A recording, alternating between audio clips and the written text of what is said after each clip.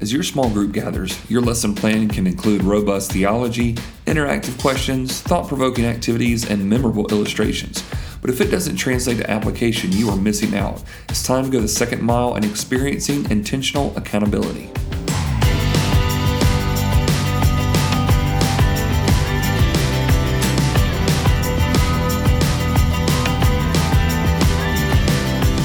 Hey, this is Travis Agnew, and thank you for joining me for the Second Mile podcast, where we seek to live out the words of Jesus from Matthew 5:41, where he says, if anyone forces you to go 1 mile, go the second mile. We want to be able to go in all the way as we follow Jesus, and that's why for these few months, we're talking about how we implement that as the church, and particularly as you do that within a smaller context, within your small group or your Sunday school class or whatever you may call it, because as we go forward in our culture during these times, we definitely need to make sure that we have people that are watching out for us, and we're watching out for other folks. And so we've been talking about different values of those smaller groups of people that you commit to, accountability partners or small group, discipleship group, gospel group, whatever you may call it, right? And we've been looking at these different values that are so important. We first started talking about the authority of God's word has to be present, that you don't want just opinions or just thoughts or what do you think it means, but we need to know what God's word truly says. We talked about the need for maturity of godly leaders that would be leading during your time and setting the standard there for you. But we also talked about the need for having authenticity to where it's a safe place to be real.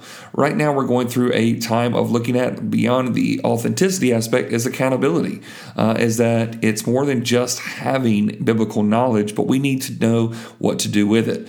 We talked about how just studying the Bible isn't enough. Now, obviously, the Bible has to be where you start from, but it's more than just getting information. And that's why I want to talk to you today about engaging the lesson isn't enough. Once again, there have been certain lessons that I've been a part of that have been incredibly engaging and memorable in some ways, but if they don't produce some type of obedience, if they don't produce some type of application, we're in danger of hearing the word and not actually doing it. So the first mile believers would be those who have, they have interactive Bible lessons. They're memorable. They're moving. They know how to ask good questions. But second mile believers will make sure as they lead their groups that they'll have applicable Bible instructions. It's more than just being interactive, more than being engaging. It's more than being memorable, more than just being even effective in the sense of your delivery.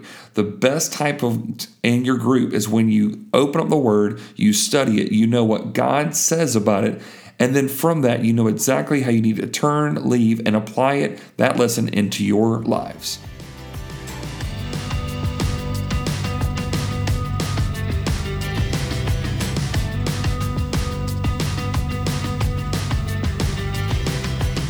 So as someone who's been in church all of my life, I can think through that I have had many sermons that I've listened to that have been very engaging, and I've also listened to many sermons that were not so engaging. I have been under certain teachers as a child and as an adult that some were very engaging and some that were not very engaging.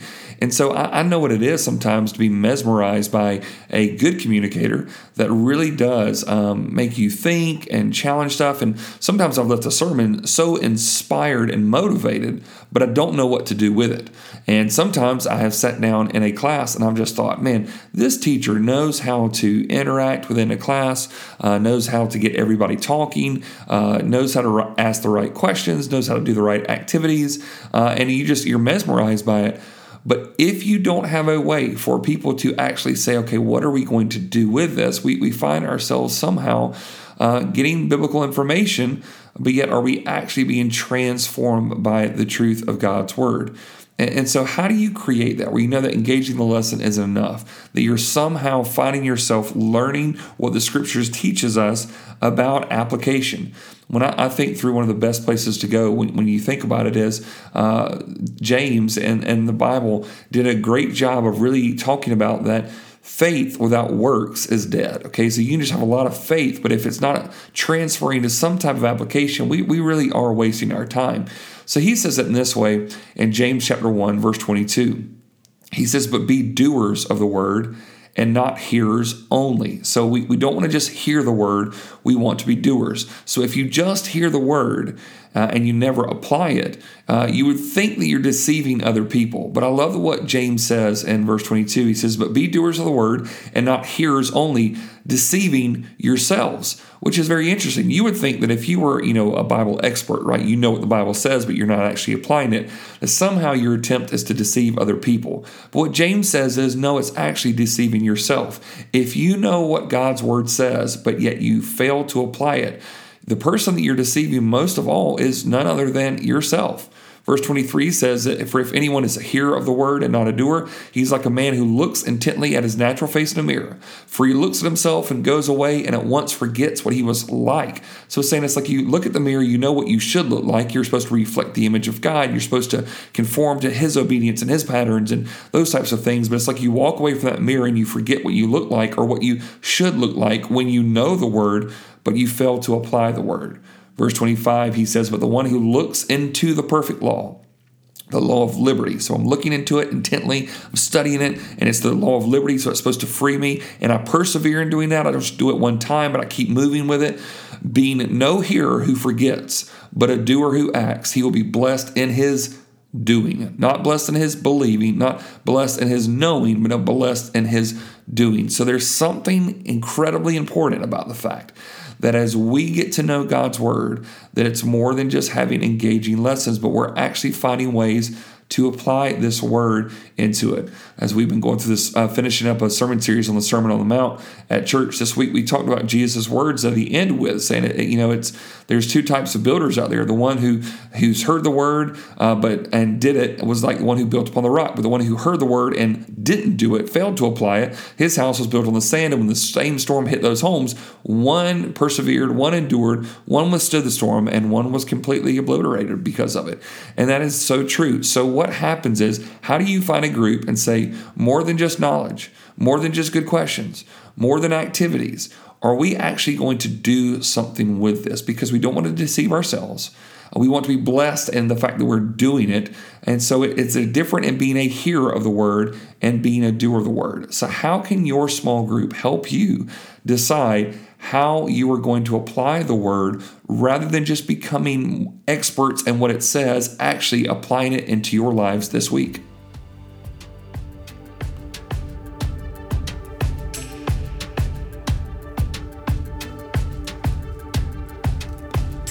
So one simple way to think through how your group can do a better job at accountability is that you need to figure out a way of when you teach a lesson, no matter what it is that at the end of it, there should be a sense of, so what do we do with this?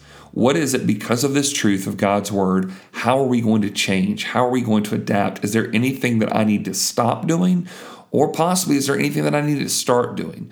And so with this, let me tell you how this can break down, right? So if you give a lesson, I want to encourage you that at some point you're giving enough time for people to be able to speak into personal application of how they can do it.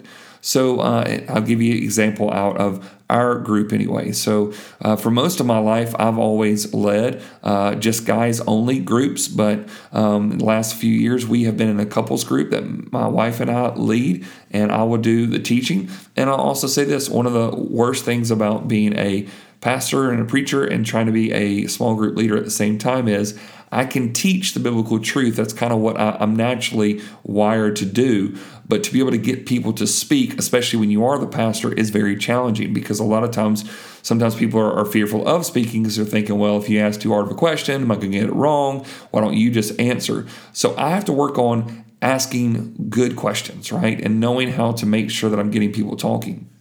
But within that, at some point, what we do, at least in our group, is that at the end of our time together, we make sure that we have a good, significant time, hopefully a third or more of the time together that we would typically spend, and it's in different groups. And so I will take the guys to one side of the hall. My wife will take the ladies, and we'll sit down and say, okay, now as a result of what we just learned, as a result of what Scripture has taught us, what are we going to do with it? How do we need to apply this?